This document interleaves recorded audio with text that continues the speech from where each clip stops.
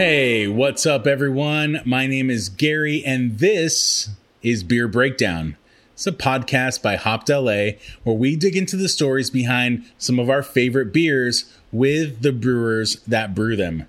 Today, I am joined by Adam Kestel, co-founder and brewer at Frogtown Brewery. Where is Frogtown Brewery, you might ask? It is a really cool neighborhood that's technically the Elysian Valley, right alongside Dodger Stadium, the 5 freeway, Glendale, Atwater Village, right in that part of town. And it's a really cool community. These guys opened up shop just about 5 years ago. They're on the precipice of celebrating their 5-year anniversary, and they're doing some really, really cool things. Today, we're talking about a beer that on the surface, on the label, I would never have enjoyed. This is a milkshake style IPA, a style that is just not my speed. But this one is a little bit different. So Painkiller is a tiki style milkshake IPA. It's brewed with pineapple, toasted coconut, and Madagascar vanilla beans. And it's really unique, and it is a really cool beer. I really have enjoyed this one over the past couple years.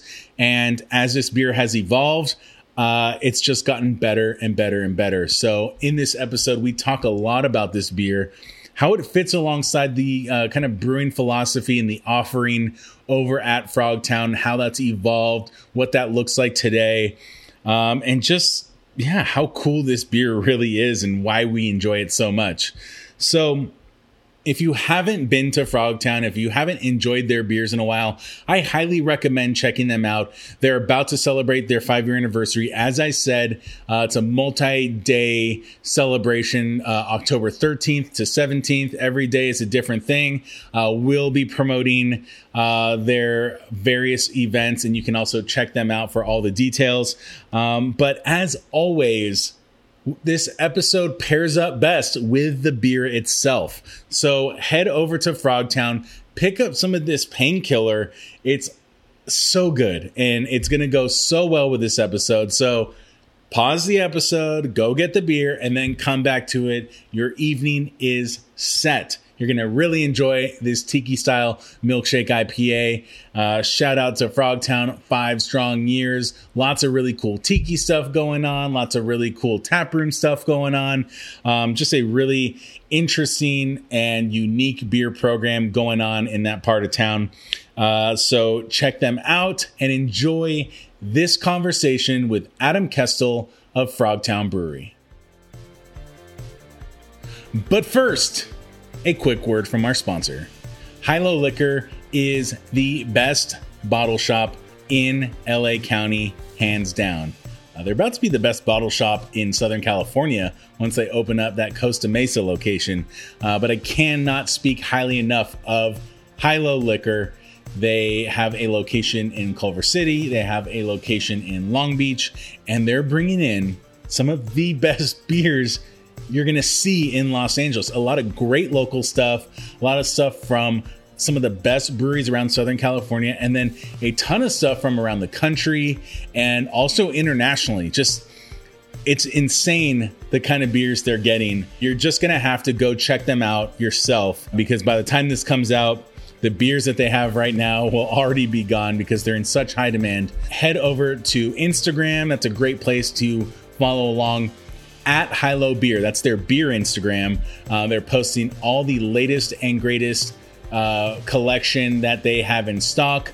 They also have a email newsletter that's going to keep you up to date on the latest and greatest. If you go to hiloliquor.com, and you can jump on the email list there. I love Hi-Lo.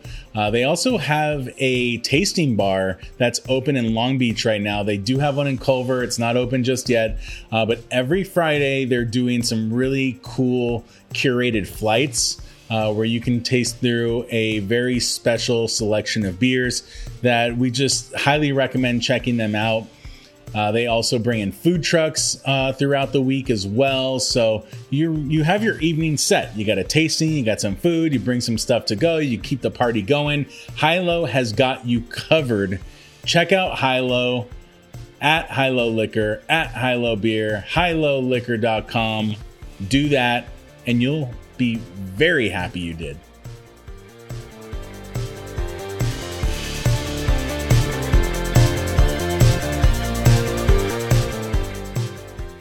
Adam, what's going on, brother? Good to see you. Hey, likewise. It's I'm glad that we're able to at least connect through digitally here, and it's good seeing you, man.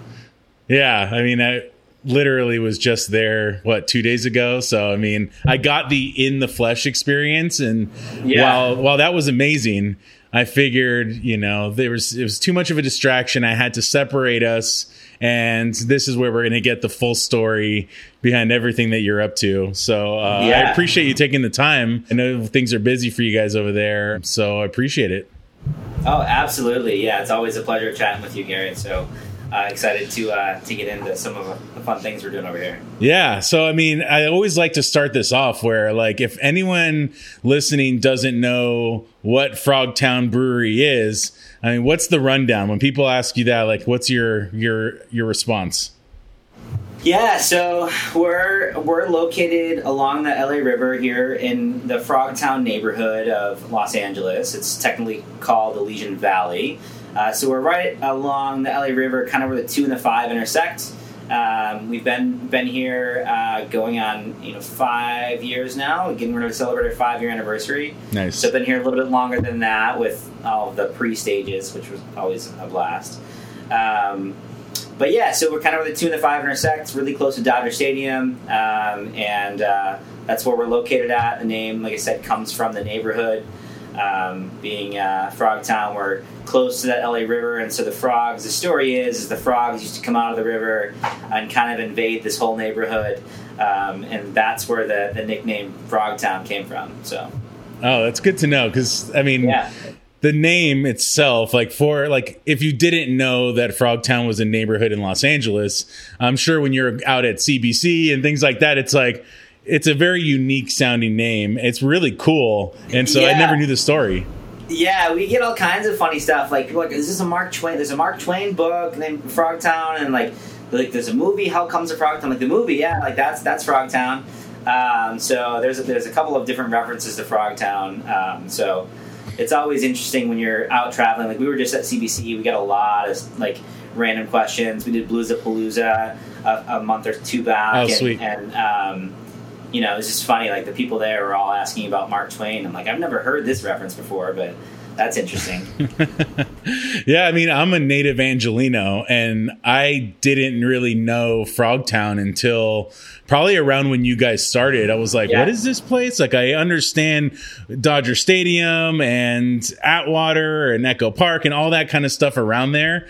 But Frogtown I wasn't familiar with. And ever since I heard about it and have kind of been following you guys, been understanding that this is like a really unique community in the LA area. Like, I don't know anything else like it. Can you talk a little bit about like what is Frogtown as a neighborhood and community? Yeah, so it's definitely an old community. It was pretty isolated because it was this weird community built between a bunch of freeways. And so people kind of didn't know it was down here. And so it really was kind of isolated off. So yeah, like I said, technically it's called Elysian Valley. Frogtown is its nickname. But it's a really, really cool community of people. And this area has changed drastically in the last 5 to 10 years, especially since we've been here. There's so many new businesses and really cool things happening in the area. Every other year they do the Frogtown Art Walk, so it's a very artist-centric area, so there's a lot of that happens here. There's some really cool businesses that have opened up over the years. Wax Paper, which is a sandwich shop. Spoke Bicycle Cafe, which is really cool. There's La Colombe Coffee Shop in the area. We have Salazar, like right on the corner here, which is one of our first draft accounts, Salazar, and we're still pouring strong there. So it's just really cool to be, a part of this neighborhood and see all these businesses being super successful. Just What I Needed, which is a vegan bakery, is here too, and like those guys are doing some killer stuff. We're going to be partnering with them on some things for the anniversary party. So it's really cool to be part of the neighborhood here. Yeah, it's always super unique when I go out there. The LA River like walkway, bikeway is just like a really unique. I mean, it's a very signature LA place to be. And yeah, being able to like jump off the walk and head to Spoke and head to Frogtown and head to Wax Paper, like it's I think it's kind of under the radar a little bit in terms of, people knowing about it. And I think it's just like a hidden gem, great like afternoon type of activity. So you guys mentioned 5-year anniversary. So let's rewind a little bit. Like, let's go back 5 years. Yeah. 2016. Obviously, you guys were in planning before then. But what was Frogtown, the neighborhood, like? Like, why did you choose it? How did you get there? Yeah. So 5-6 years ago is when we opened up here. Yeah, 6 years ago, I guess, when we started the whole process. We were looking all over the place. We originally were going to do a brewery in Silver Lake. And it turns out that the city doesn't like that very much because the type of building and zoning you need to be in for a brewery is really heavy manufacturing or at least medium to light manufacturing. And so we were quickly found that out, and so we nixed our search of Silver Lake because there's not a lot of spaces there at the time that would allow for a brewery, ceiling height for tanks and things like that. The infrastructure just wasn't there. So we searched for 6 to 9 months for a location, and we kept coming back to Frogtown, and we were seeing different buildings here, and it just was a really cool area of the city, kind of like an untapped area. It was pretty quiet over here at that time as far as the other businesses that were here. Our street was super quiet and sleepy, except for a couple of towing companies that were here. So, but there was a lot of warehouses and heavy manufacturing. So this whole area was built in the 40s and 50s as an aerospace to support war efforts and all of the aerospace stuff that was going on. So most of the buildings around this area are big manufacturing buildings that had huge machines in there. Still to this day, our neighbor does this, is where they build parts for airplanes. And so it was kind of a cool little area. And so that's kind of where we settled on in this area, and we're it's a cool space thing, and the whole aerospace thing, let's do the steampunk vibe at the brewery and play into that because it's kind of the history of this location. So we kind of went full in for that side of it. Nice. And your co-founder Mike and you, what were you guys doing before you decided hey, we're going all in on creating this brewery? What's your background look like? Yeah, for sure. So there's actually three of us main owners at Frogtown. So it's myself, Mike Voss, and then Gustavo Rojas as well has become a partner, and he's a local Angelino, and so it's been really great having him as a partner in this as well as Mike, because he's local and understands the neighborhood. Myself and Mike included are both originally from Chicago, so I was actually looking to open a brewery in Chicago. Mike was living out here, and Mike and I used to work together in Chicago at a hospital, and Mike moved out here, and I was looking to possibly open up a brewery in Chicago. I was really heavy into the homebrew scene at that time. Had a full 3-vessel, all-electric, 10-gallon brew set up in my garage, have semi-automated flow meters and all that stuff on this little homebrew setup. So it was a blast. And so I was kind of going down that road, and then I got a call to come out to California to work for a big hospital out here, because I was working in a hospital in Chicago, and they kind of made me an offer I couldn't refuse. And so I transplanted out to LA, kind of out of nowhere. It all happened in a matter of 3 or 4 weeks. Wow. And so moved out here, sold off all my home brewing equipment because I was there's no way I'm going to be able to brew in LA and have all this equipment with the limited space. So sold off all my homebrew equipment, and about a month after I sold everything, I was out here getting situated with LA, and my buddy Mike hit me up, and he's like, "Hey, friend of mine gave me these carboys. I want to make some beer. Can you show me the ropes?" I was like, "Yeah, you can't just make beer with some carboys though. We need some equipment." So He's like, yeah, well, can you walk me through it? And like, I want to learn. And I'm like, yeah, let's do it. So we got some equipment, started homebrewing on his deck here in LA. He lives in Glassell Park. And so we started brewing under this live oak tree on his deck, and we were just having a blast at it. We started doing parties for our friends. One thing led to another with all these parties, and people kept motivating us to do it. And I was like, yeah, well, I kind of had this start of a business plan in Chicago. And he's like, well, let's expand on it. Let's do it. He's like, I'm in. So we partnered up with Gustavo, and he became one of our early investors in the business as well. And the three of us, just a lot of sweat equity, and decided to do it. So, and then, here we are, 5.5 years later. It's a beautiful story. I love it. Yeah. So you guys started out, from what I remember, there was a homebrew component to Frogtown Brewery in those early days. Like, what was that all about? Yeah. So, again, I think like many people who turn into professional brewing start as homebrewers. Myself included, obviously. And we really wanted to pay homage to that and open up a homebrew shop. We were having, there was I think one, maybe two homebrew shops here in LA. There was like Eagle Rock Brew Supply, I think, and then there was one up in Northridge, like the wine and cheese and brewing shop, something like that. Mm-hmm. And so there wasn't a lot of selection for us here in LA. Like, those places were great for what they were, and so we're like, well, if we're going to do this brewery thing, like, let's try and respect the homebrewers too, and get this going. We knew it was going to take a long time to be permitted for a brewery, so like, we have this space. It's going to take us 9 to 12 months, whatever, to get the permits. Let's open up a homebrew shop up front. We can give away samples of our products. We can do some product testing. We can support the local homebrew community. We can have really fresh ingredients, because we'll be buying it in larger quantities, can split it up. And so we did. We went for it, and it turned out it was really great. Like, we had a lot of really great customers come through. A lot of our regulars today were started as homebrew customers of ours. Unfortunately, about a year and a half into that, we had the brewery up and running, and we just quickly ran out of space for production in the back. And the homebrew side was still doing great. It's just we really desperately needed the space.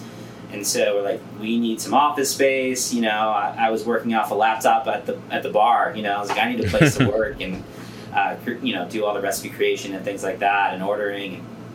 So we had to shut that down about a year and a half, 2 years in, to make room for the brewery to grow.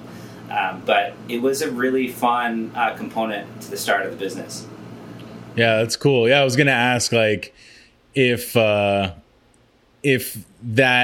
having that homebrew community, like tapping into that, if you saw it play dividends. And you mentioned like some of those early regulars were some of those homebrewers, like being able to like be a new brewery and just like open your door, like without a community, like without an introduction to the community. Yeah, that's a hard thing to do. And so I don't know if it's just like super smart on your part, or if it was just something that you guys stumbled into, but being able to like to really build relationships in that homebrew community early on seems like a no-brainer, Yeah, it was a really good decision for us. I think it allowed us to really meet our customers, become part of the neighborhood, meet craft beer focused people.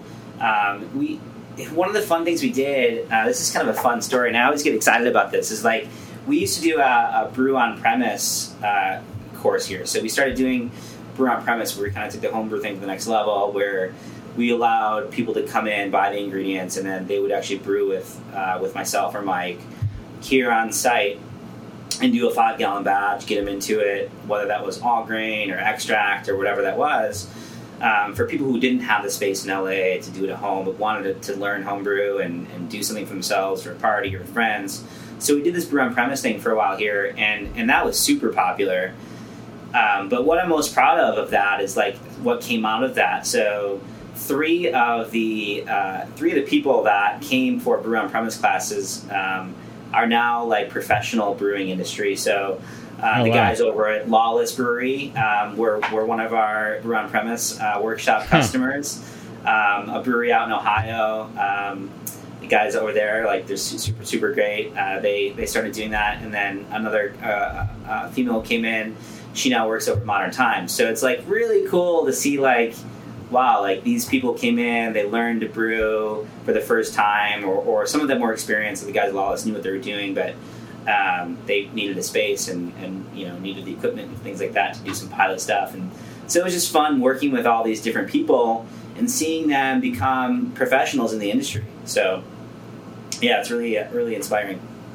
So just like a rough timeline on maybe like when you secured your location to like when you opened the homebrew to like when you opened the brewery, like what did that timeline look like? Yeah, so I think we got our location in 2014, end of 2014, somewhere in there.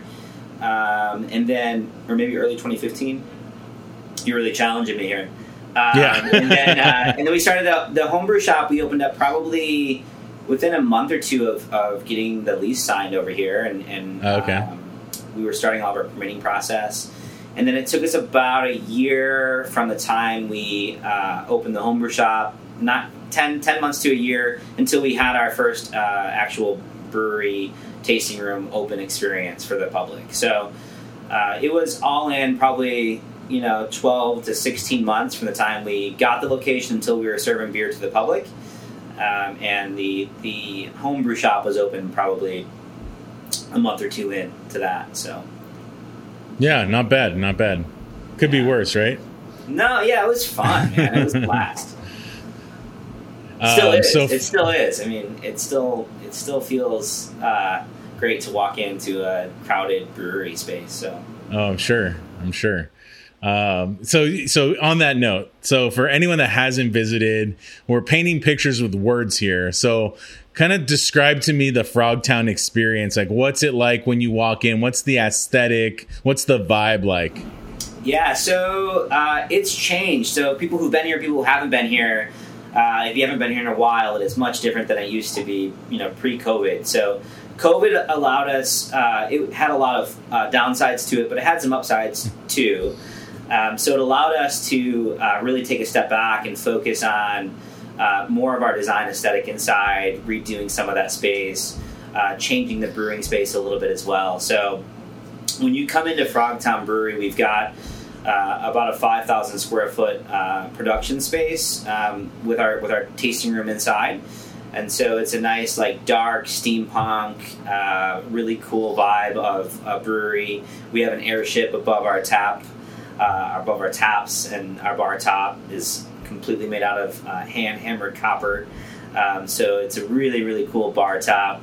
And then during COVID, we were lucky enough to get the space right next to the brewery and converted that into a dedicated 5,000 square foot outdoor beer garden. So we've got seating for 150 people outside, and it's a beautiful space that we've created that's safe and inviting to people, especially during these times. So, yeah, that's amazing. I mean, I feel like Frogtown, the branding, like obviously, for anyone watching this on video, there's the logo work behind you, and it's got that very steampunk aesthetic. You got the frog component into it, and yeah, drinking inside, it's got this industrial vibe, but it's like industrial in a kind of like weirdly vintage modern way. It's the hammered copper on the bar top just gives it like a really unique vibe. Hammered copper, gas pipes. We've got some really cool uplighting that we turned out of like gas pipes and copperized them, and we just wanted to create a whole customer experience when you come in here.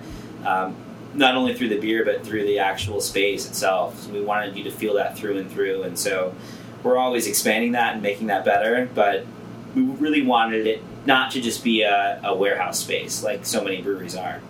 Yeah, and I think that from a thematic standpoint, I've seen plenty of breweries do the bare minimum, and be like, this is our theme.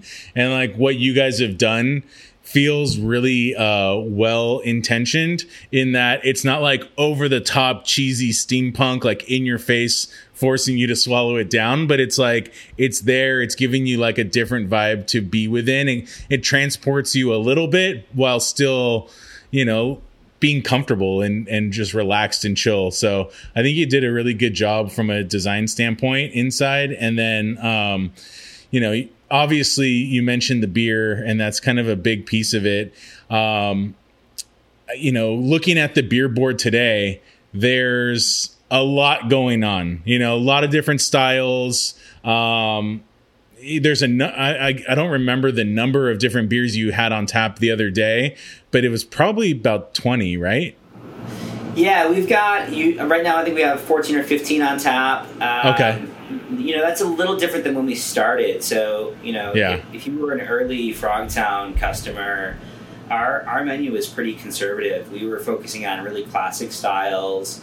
You know, we were pretty conservative with all of our brews because we were learning how to do this, you know, from the ground up. Like, I don't come from a professional brewing background, and so scaling these recipes up was a challenge for us, and so we took it slowly, you know. And so those first few batches, while they were great, they weren't like incredible batches of beer at the time, and so we really have honed in our craft here at Frogtown and expanded the recipe. And so once we felt really comfortable that we could nail these classic styles, then we started, all right, now we're going wherever. Like, let's do some fun stuff here at Frogtown. So we started doing some funky stuff.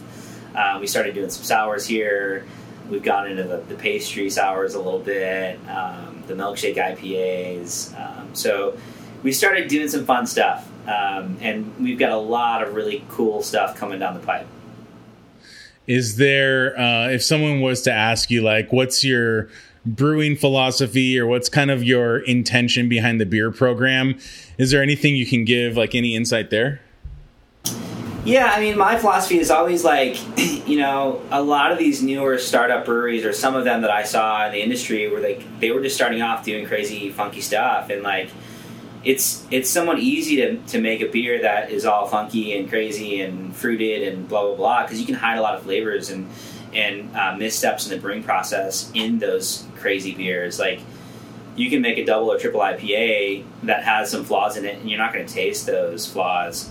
So we wanted to make sure that we could nail like the classic styles, you know, and do a killer Pilsner, do a killer Blonde Ale. Like, some of these beers that are somewhat generic, you can't hide your crimes in those beers, right? So we wanted to make sure that we can nail those beers before we started getting funky and doing stuff outside of those bounds.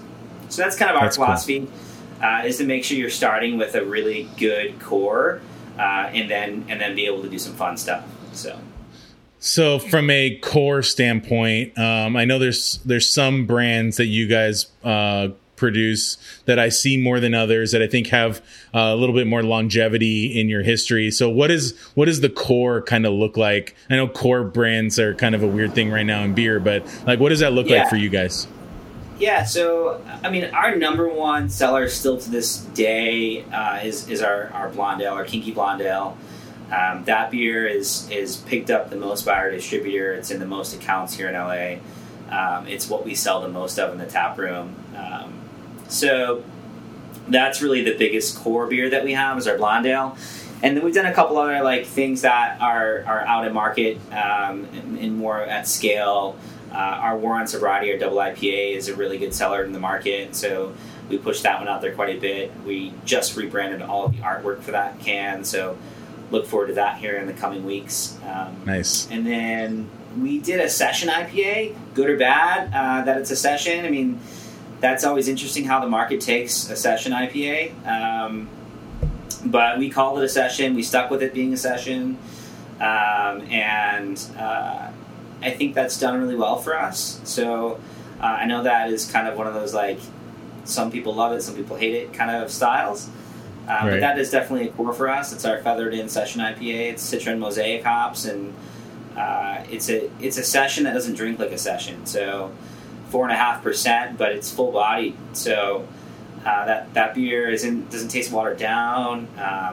It's easy drinking for being 4.5%. It doesn't taste watered, so. Yeah, I mean, I feel like at this point, Session it's just like kind of a naming thing at this point. Like it's gotten a like brewed IPA. It's like you can call it whatever you want. Yeah, we were talking to our distributor, and they're like, "Well, what if you this is great, but what if you called it a hoppy pale ale?" I was like, "We could, we could change it to a hoppy pale ale as a style," but I'm like, I'm not changing it. Like, we're gonna stick with this. The customers that are buying it love it, and I don't want to change it. So yeah, I hear you there, and it's like you could buckle to like short-term trends like that, or you could just like hold it down, and like what is popular in beer or what is acceptable in beer changes like every single year, and just write it out, make sure it's good, and just focus on that, and like let time dictate the rest. Absolutely. Yep. Yeah, so if you come into Frogtown, like you'll see some of the same beers that you saw 3 or 4 years ago on the menu. You'll see a lot of new stuff. That's pretty cool. We used to only have 5 or 6 beers on tap at any given time, but those cores are still here, and we've got a really dedicated customer base that gets pretty upset if those cores are missing. So. Yeah, I can imagine. I think that's the reason why I thought there was like 20 beers on the board, because I remember the days where the selection was a lot more limited, and now it was like, wow, I was getting that feeling where I was like, I kind of want to try that, and then it kept going. So moving into like the specialty beers, the little bit crazy stuff. I know we'll talk more about like some of the anniversary things, but specifically today's episode is about the Painkiller Tiki Milkshake IPA. I'd love to dig into that beer specifically, and I'm just going to pull it out of the cooler real quick. Yeah. Let me grab one too. 1 second here. Let me grab Sure. We got a can here as well. Pop this open here. So the Painkiller, what a fun beer.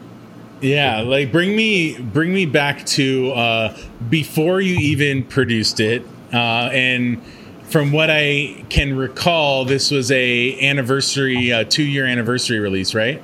This was, good memory there. Or research one. So what was the mindset like? We're gonna do it, and at that point, this was 2018. Milkshake IPA was in its infancy, especially here on the West Coast. So if you can remember, like, what was the conversation like? What was the decision making look like in getting to this beer? Yeah, I remember it pretty fully. Like, we were, I think I was out with one of my business partner Gustavo at a random tiki bar or something, and I was introduced to the Painkiller 5 or 6 years ago as a cocktail. And for those of you that don't know the Painkiller cocktail, it's not a true tiki. The tiki people are very purist, so the Painkiller isn't like a true original tiki cocktail, but it's definitely my favorite tiki inspired cocktail, if you will. I don't want to offend anybody in the tiki world, but it's a pineapple and coconut forward cocktail. And so I was like, man, this is delicious. Like, I want to make these beers like a beer taste like this. And so how can I do that? How can I make this like creamy pineapple, coconut? It's reminiscent of a pina colada, but a little more alcohol, much better rum. So that was where it started. And I was like, I wonder if I can do this, or how can I do this? And so we had never done something like that at all at Frogtown. It was definitely going way out of our comfort zone. And so we're like, all right, we're going to try this thing out and see how it does.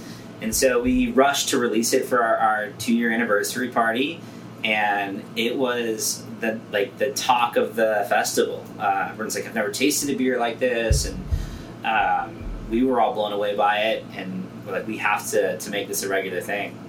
Yeah, I don't remember when the first time I had it was. It was definitely a little while after that. So what did it look like in terms of, okay, you made a batch for the anniversary. I'm assuming it was a relatively small batch, but like, how did it pick up steam after that? You're like, okay, we need to keep working on this. I'm sure the recipe evolved a little bit as you either scaled it up or kind of figured out what did you want it to stabilize on from a recipe ingredient standpoint. So what did that look like?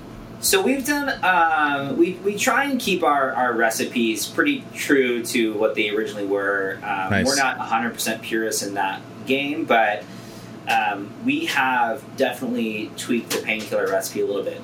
The main malt bill of the beer hasn't changed much, if at all, since its original conception, and it's basically a 50-50 split of for the base malts are Two Row and Golden Promise. And so we've kept that pretty much the same going forward. Obviously, we've got some flaked oats in there, flaked wheat in there that we're using as well, and a little bit of Munich for color. So that base of the beer has pretty much stayed the same. What we have experimented on is kind of everything else a little bit. So the biggest thing that we've experimented on is definitely yeast selection in the beer. Yeast has changed over the last 4 years, so we've kind of tried a little bit of everything in this beer, from the London ales to the hazy IPA strains to the Kvike strains. So we have changed that a little bit. We changed the fruit a little bit just by upping it. A lot of those fruit flavors, as they ferment out over time, you start to lose some of those flavors, especially with like the pineapple. It can start to die off over time, and we don't use any extracts in this beer. It's all real fruit, real coconut, real Madagascar vanilla bean, which is crazy expensive. Yeah. So we use 100%. Everything in that beer is made with all real ingredients, no extracts. And so we're like, well, we need to up the fruit content a little bit if we want some of these flavors to stay through the fermentation cycle. We need to play with some of our yeast strains to see what yeast strains highlight these fruity flavors that we want out of this beer. And so those are the things that we've been experimenting with over the years on this. And we've settled on, for the last 8 to 10 batches, something like that, we switched over to using Kvike as our main yeast strain for this beer, which is an interesting selection, but we really like the way that the yeast treats the fruit and the way that it preserves some of those tropical flavors. And to be honest, it's super fast. So it ferments really fast, and we fermented at 88 degrees, which is just insane. That blew my mind when we started fermenting beers above 80 degrees. So yeah, it finishes out in 1 week. It's almost ready to go. We let it sit and mellow out for a few days before we release it. But those are really kind of the big things that. Sorry, I've been blabbering on about this beer a little bit too much, but no, this is what we want to hear. Yeah. So those that's are the main cool. things that we've kind of changed with it over the years.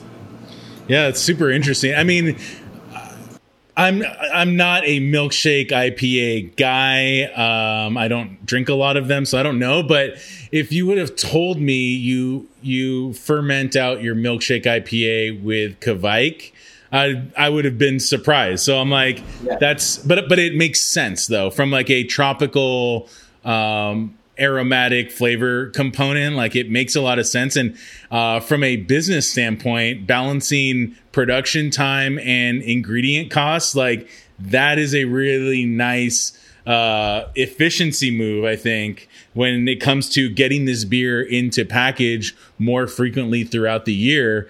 That's really interesting. I mean, I think milkshake IPA, you think like the yeast strains that produce that, I think more of that kind of like classic New England style haze. London Ale. I mean, that was our go-to. Was like London 3 was our go-to yeast strain for a long time this year. That worked out really, really well. We tried, Yeast came out, or White Labs, I think it was, came out with a London Fog strain that we tried for a little bit too, and that was interesting. But yeah, we ended up selling on Kvike. It may not stick around forever. I think some of those London strains, we sell through this beer really quick when we produce it, and so it's nice to, obviously, like you said, on the production side to kind of get this going quicker. The one thing that those London strains, I think there is a benefit to, is that longevity on those strains with the flavors is a little bit better on like the London strains that we've seen. So I see Kvike, when we use Kvike in this beer, the flavors are really great, and it's because it's strong fermenting. We don't filter any of our beers, and so Kvike is such an intense strain. We see some of those fruit flavors. They're stronger in the beginning, but when we date test these, like at that like 60-day mark, we start to see that kind of really start to drop off, and that's probably due to, and that's even in cold storage. So if it's warm storage, it might even be dying off at like 45 days. So, we saw with London Ale that would last a little bit longer, but we were selling through it so fast, and the customer, I hope, is drinking it fast. We decided to go with the Kvike side. So I guess as of recent, do not sit on this beer at all. So at least recently, like how frequently are you guys producing this beer? Not as frequently as the customer wants. So we're limited on fermentation space right now. We're currently at like 100 barrels of fermentation space, and hopefully next week upping that to 160 barrels. We've been really, really waiting on a couple of 30-barrel tanks to get in. Taking too long with all of the delays. So we're going to be producing it more frequently coming out after we get those tanks. But right now we're probably putting it out once a month as a new release, and it's in the tap room for 2 weeks or so, 3 weeks before it sells out. So we try and keep it coming back on a frequent basis. But that's pretty frequent, yeah. That's actually way more than I thought you were going to say. I was thinking like 8 times a year or something. So we're looking at way more frequent. We're doing it every like 4 to 5 weeks, something like that. Yeah.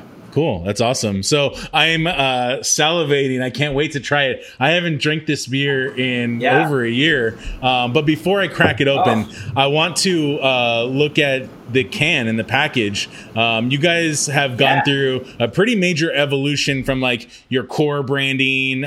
You mentioned some of that over the past year or so. This beer in particular stands out on the shelf. It stands out from the rest of your brands. Talk to me about the design, about what is this going to have a refresh, or is this like what we can expect to see? This beer was the first Tiki Series beer that we produced. And the design was done by a local here in the neighborhood of Frogtown, which is really, really great for the original design. We refreshed some of our branding as far as our logo and the typeface for our fonts. It's now a custom typeface. So we refreshed this can slightly about 6 months ago with kind of our new logo and our new branding going forward. This beer is slated to have kind of a new, a full new wrap done on the whole can. So the can art will likely be changing sometime in the future. It's on the schedule to be done. We've been really excited about working with our new designer, Patrick Moss, who's a really, really great illustrator. He's done the 2 latest beers in our Tiki Series, Missionary's Downfall, and the yet-to-be-released Spindrift for the anniversary party. That we're really, really excited about the new labels on those, and we went all in on the Tiki theme and really upped the ante, if you will, on our can art for those beers. And so we do want to refresh this at some point. Cool. But what's on here now, if you look at the top banding and the bottom banding on this is done by a really great artist named Michael Uhlencott. He is a really big guy in the Tiki world, and he does a lot of really cool Tiki fabrics. And so the top banding and the bottom banding are actually his designs that we were fortunate enough to be able to use on this can. And just super excited about that. And, I still love this original can, but we want to kind of make it match all of our new branding.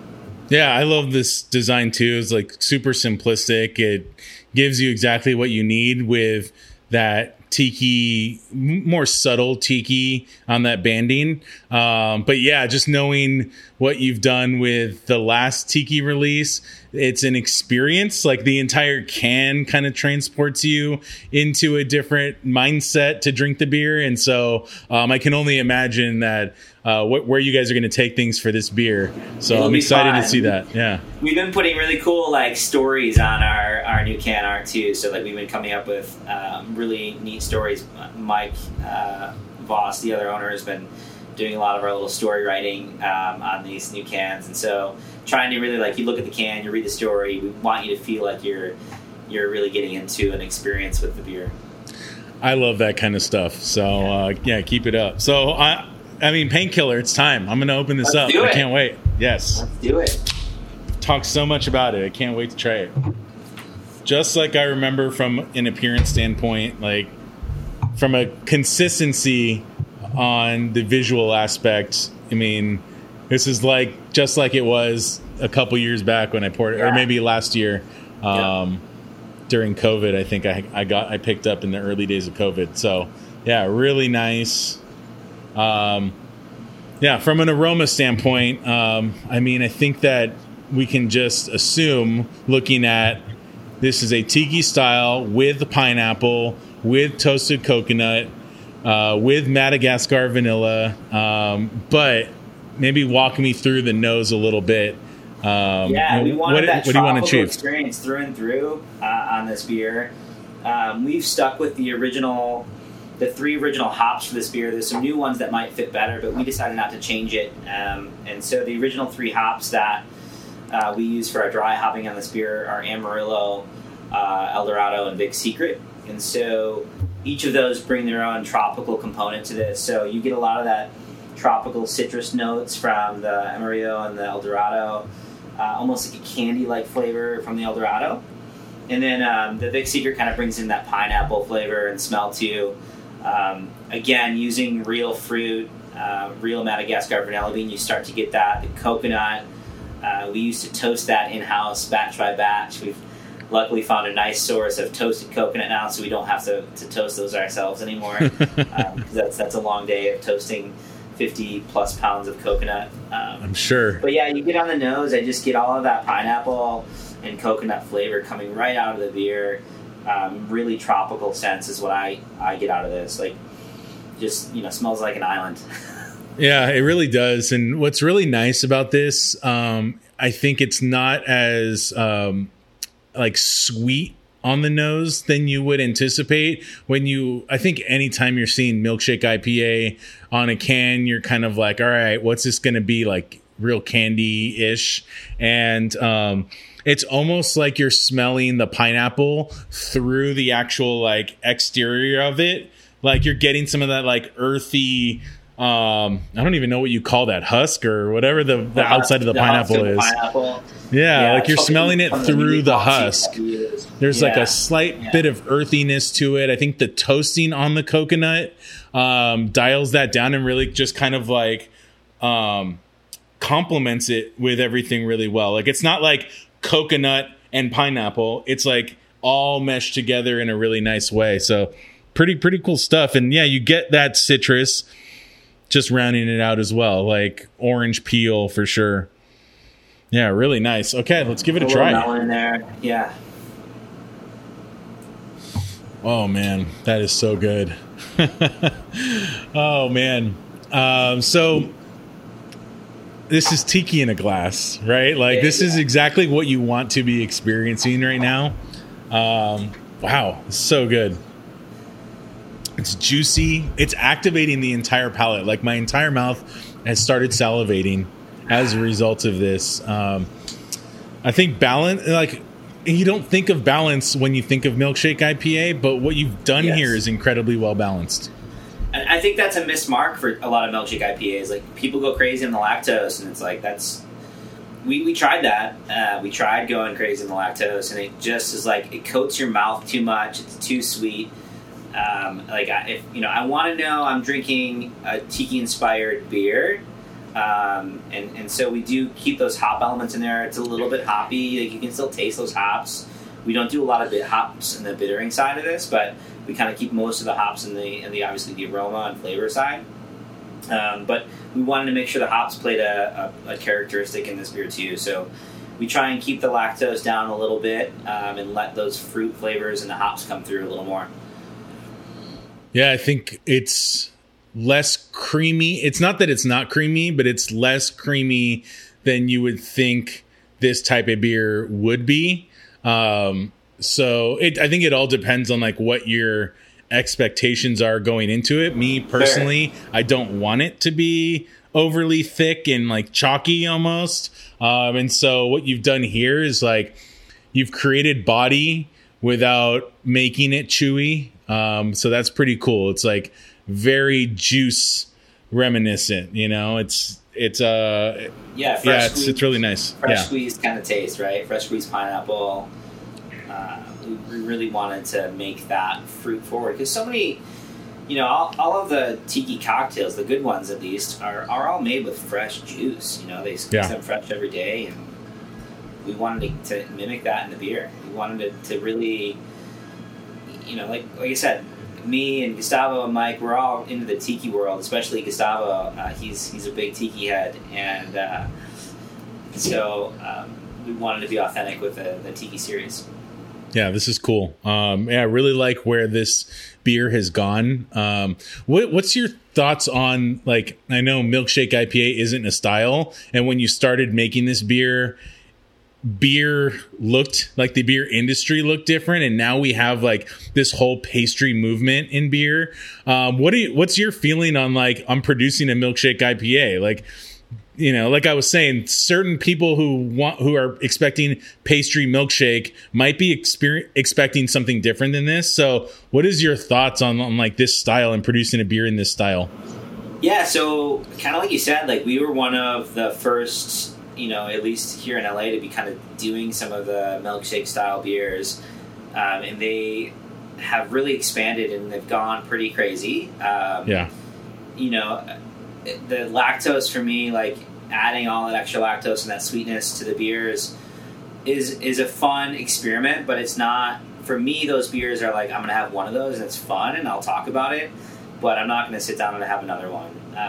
So we wanted to keep the style true to, like, even though it's not a style, we wanted to keep it a drinkable beer that you could have more than one. So we wanted to keep that dial back a little bit because, like you said, some of these milkshake IPAs that are out here now in the world, they're delicious in their own right, but sometimes they're just too much for me.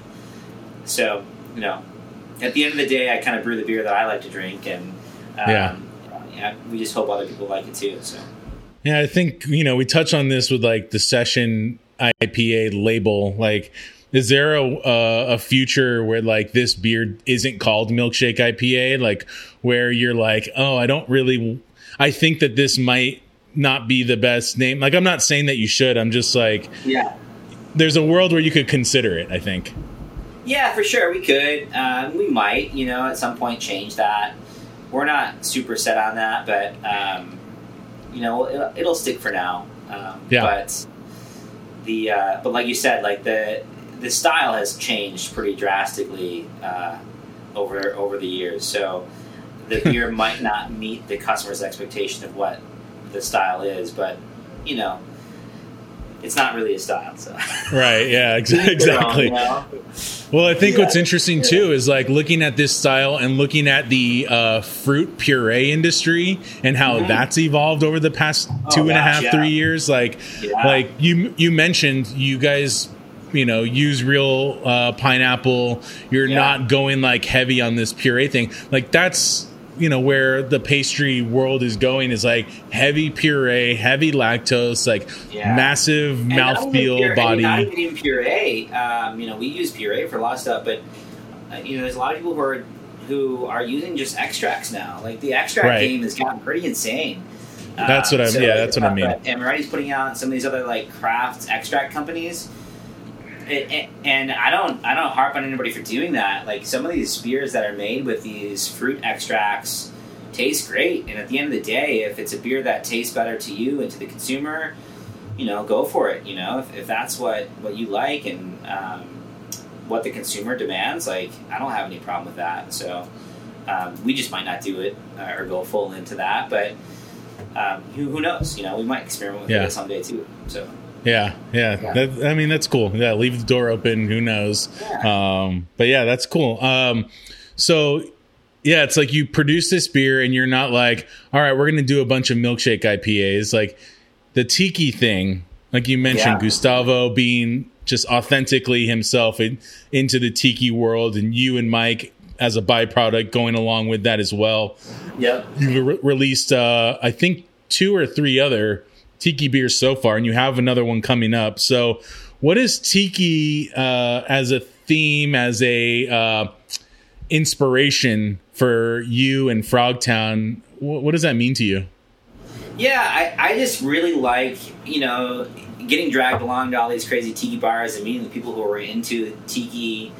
They're a fun group of people, and so they've all got a unique story, and we wanted to kind of appeal to them and partner with some of these really cool people in the industry to do these fun beers and do these collaborations that we've been so fortunate to do with people in the cocktail world. And so we've done a Painkiller, and then our second release was a beer called Brown Magic, which was a black IPA based off a cocktail called the Black Magic. The beer was called Brown Magic.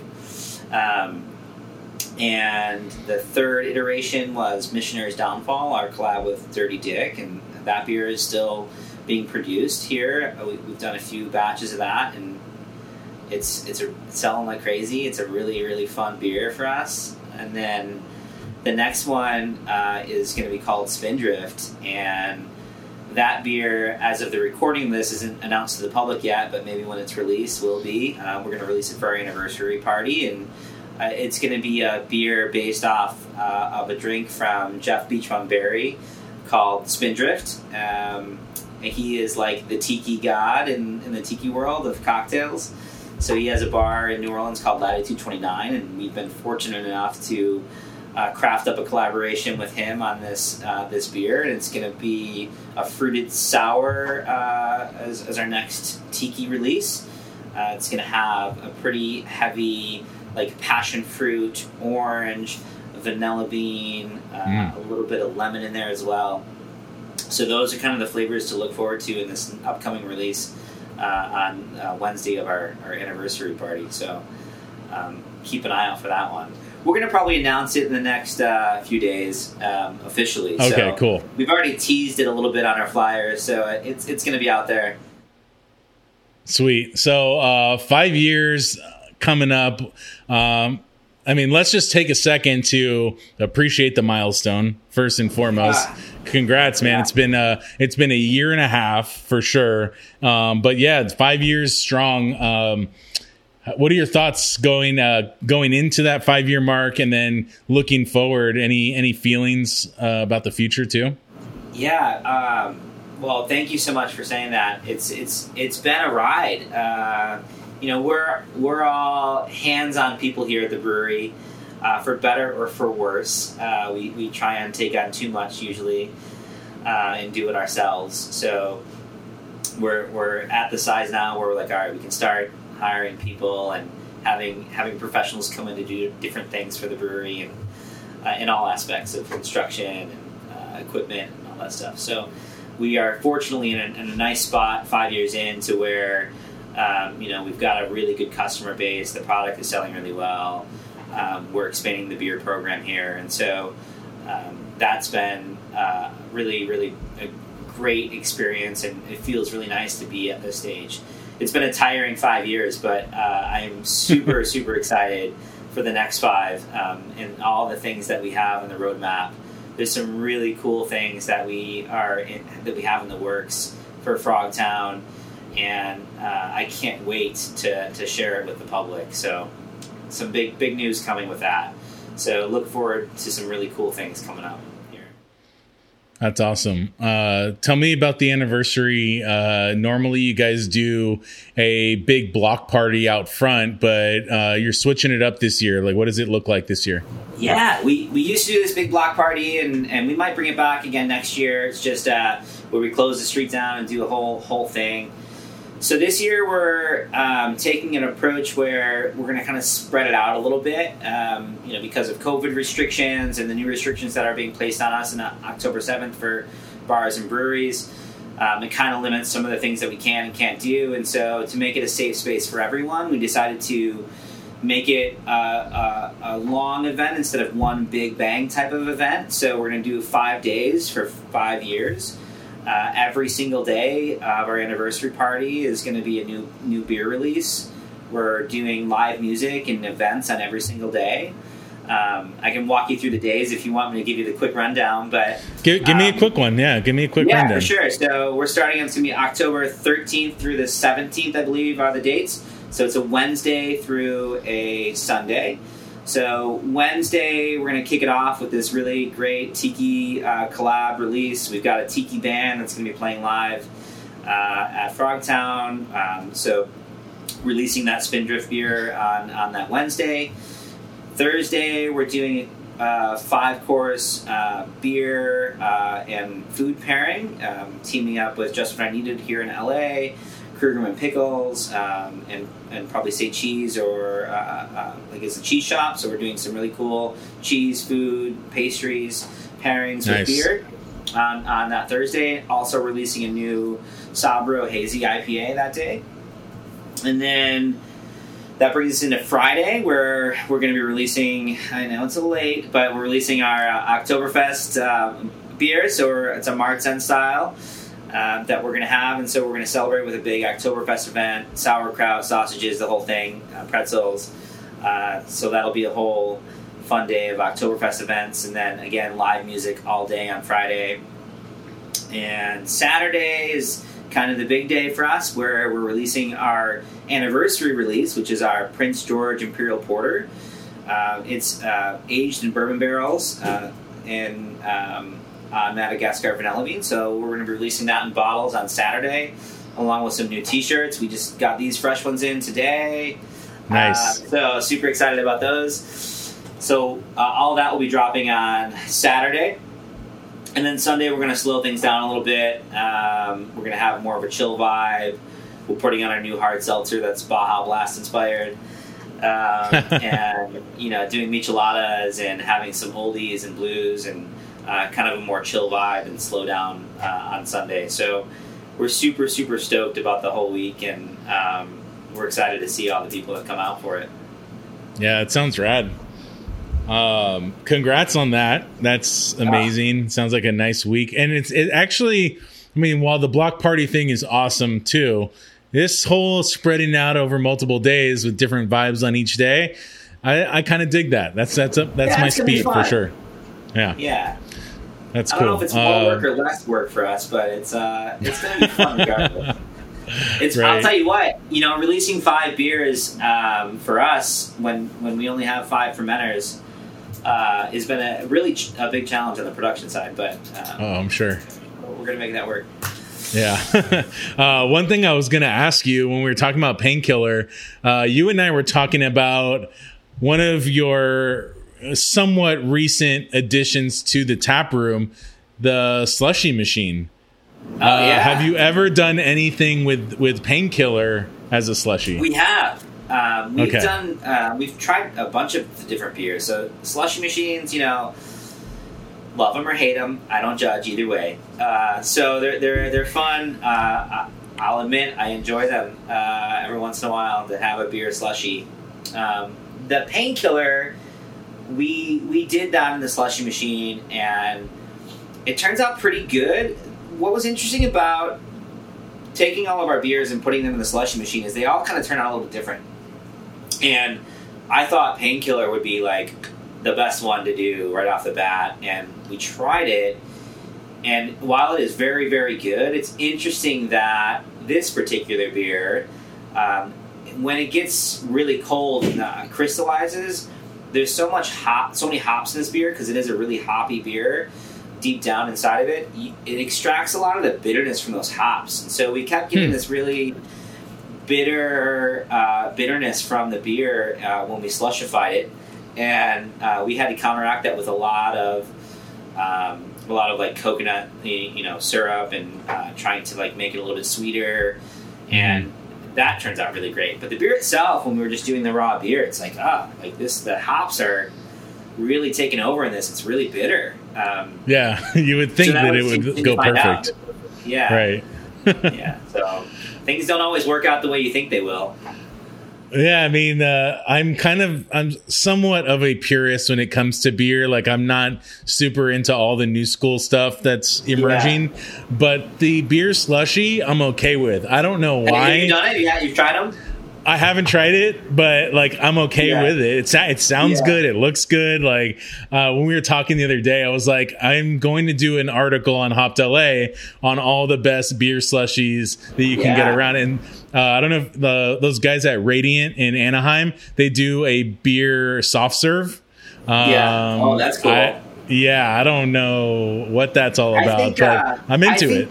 Yeah, I think Kip at LA Ale Works was the first one to do it. I tried some of his early on and was like, oh man, this is really cool.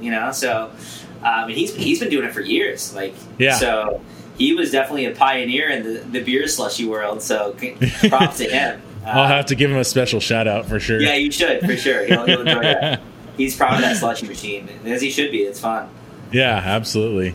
Cool. Well, I think that kind of like the slushy machine, I think, is a great bow to tie on like the story of Frogtown up to this point, because, walking through the space the other day, the big, huge patio, just all the different beers that you have on tap, the different styles that you're experimenting with. Man, like, you've just come so far. There's so much going on. Frogtown Brewery is so multifaceted. And I'm really excited to see like what comes next for you guys.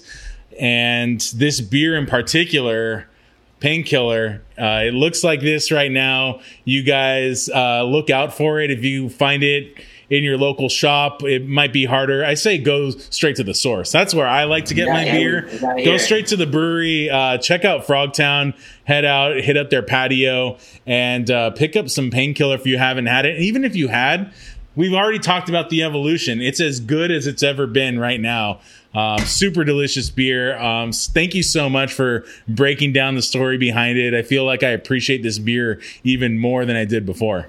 Oh, well, thank you so much. Yeah, it's definitely, this one's got a special spot in my heart. So I'm glad you enjoy it. Yeah, absolutely. So. Yeah, definitely. It's a special one for me for sure. So, thanks so much for this, and congrats on 5 years. You guys are killing it. Keep up the good work. Thank you so much, Gary. It's always a pleasure to chat with you. And that does it for this episode of Beer Breakdown. Thank you so much to Adam from Frogtown Brewery for joining and talking beer with me for about an hour. Really enjoyed that Painkiller. Cannot wait to crack the next one open. And for everybody else, hope you guys enjoyed. Head over to hoppedla.com/subscribe. Join along. You're going to get episodes just like this one and so much more sent straight to your inbox. You'll be the first one to know about everything going on throughout the LA beer scene and beyond. And if you're feeling up to it, subscribe to this podcast wherever you're listening to it. Leave a rating, leave a review. That stuff really helps us. But in the end, sign up for our email newsletter. That's where all the good stuff comes. So, hope you enjoyed the episode, and we'll see you again in a couple weeks. Cheers.